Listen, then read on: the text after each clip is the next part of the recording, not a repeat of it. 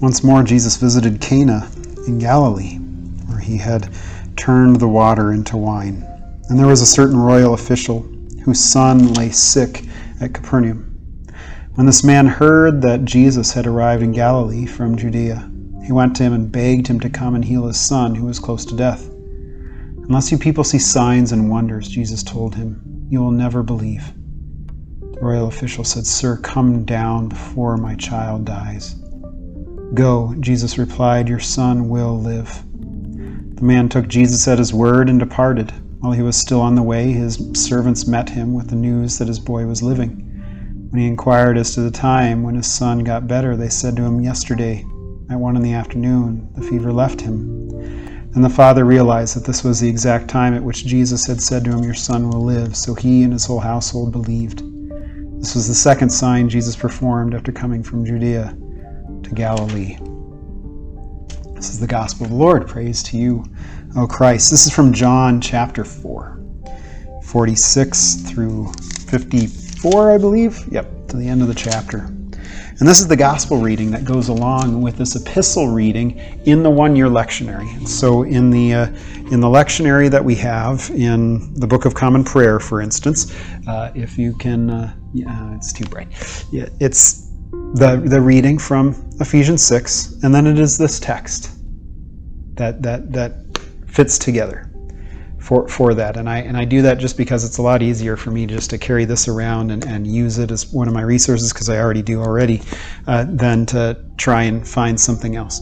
And so this is the text that is used in part because, number one, in Ephesians 6, we're being called on to be clothed in the armor of God, to be clothed in trust, to be clothed in Jesus, to be able to stand against the wiles of the devil, to be able to have a faith that holds on to God in all that he does for us, whether he does it for us the way we want him to or not. Well, here we have another picture of a similar faith that we're called to. He goes to Cana, where he had performed his parlor trick, right? Water to wine. And then a royal official hears about him. Now, this royal official could be a Jew that was in the service of Herod or one of his family members in one of those places.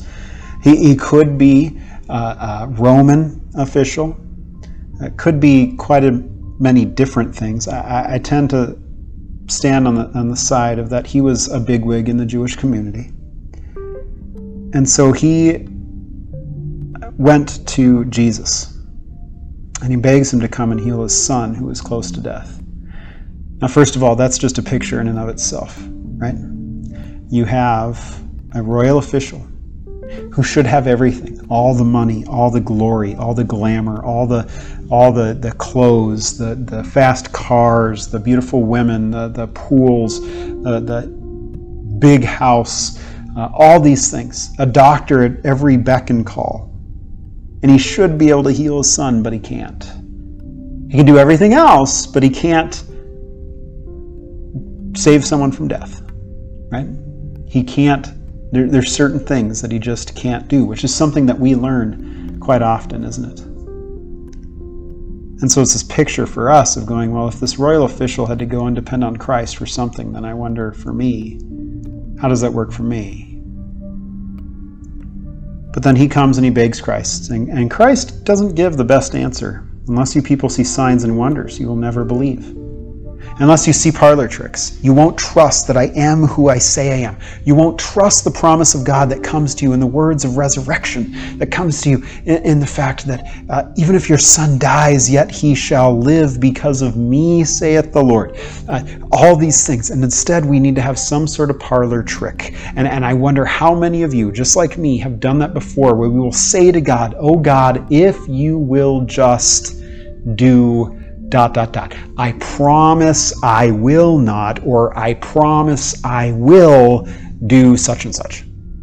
How many times have we done that? That somehow we need God to do some amazing work in us, some parlor trick, some supernatural thing, or else we're not going to believe. That we need to have all the bells and whistles. We need to have all the stuff. We need the lights. We need the cameras. We need the action. We need the fog machine. We need all that stuff. The distortion on the guitars. We need the 3D church. We need all those things. When here you have a dad coming to the Lord of life, coming to Christ, begging him to do the one thing he knows Christ can do: save.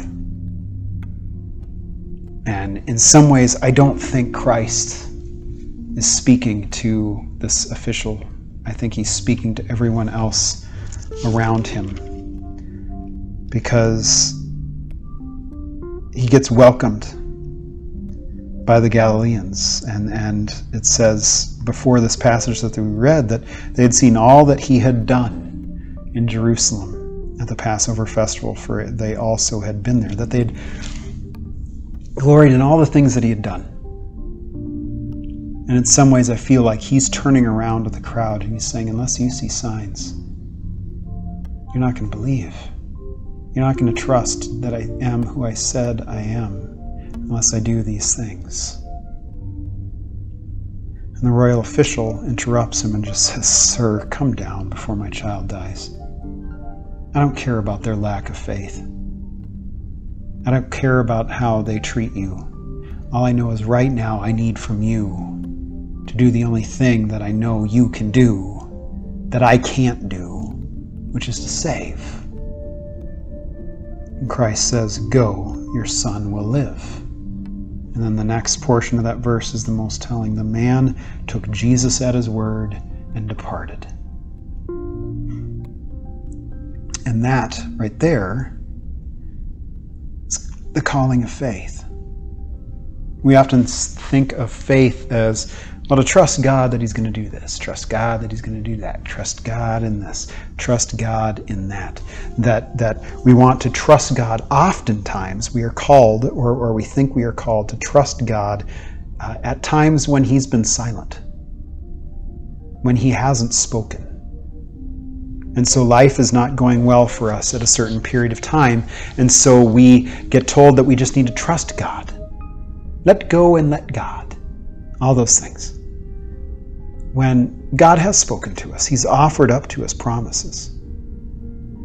He can be found in his word, in the words of a good preacher, hopefully, in the promises in his sacraments, in which he offers you to himself.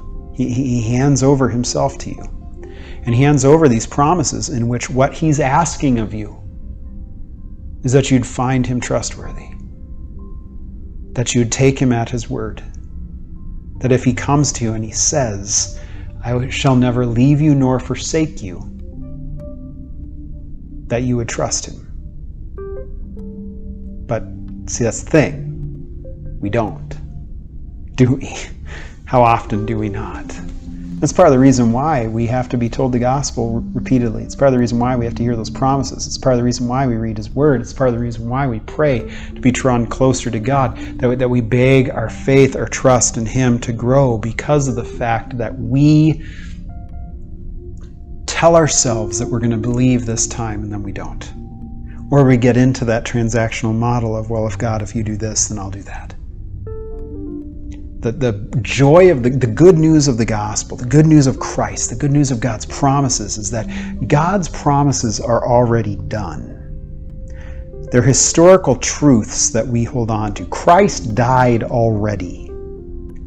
There's a point in history in which we say that cross was occupied by the bloodied and bruised and broken body of the Lord Jesus Christ, the second person of the Trinity, the Son of God, Son of David. And so all those promises in Christ have happened already. And so we trust, and the goal is to grow our trust in the fact that he's done it already. And there's going to be times in which we go after other things. There's going to be times in which we cling to other things. But it doesn't negate the fact of what Christ has done. It doesn't negate the fact of what it is that God is continuing to do in the world, through Christ, in you, through you. And so when you come to church and maybe you hear the old story all over again, well, there's a reason for that, because we're going to forget it. We're going to find something else more attractive. And so the call for us, church, is to have the Spirit invade us, to do His work in us, that we might be able to cling to this promise of God that exists, whether we believe it or not. It doesn't rely on our faith. Instead, we rely on God to continually be faithful to the fact that what He did, He's going to continue to do, so we can take Him at His word. May that be so in and among us, that we might receive pardon, we might have peace and a quiet mind. Let us pray. Grant, we beseech Thee, merciful Lord, to Thy faithful people pardon and peace, that they may be cleansed from all their sins and serve Thee with a quiet mind through Jesus Christ our Lord. Amen. Well, church, go in peace. Serve the Lord. We'll see you Sunday.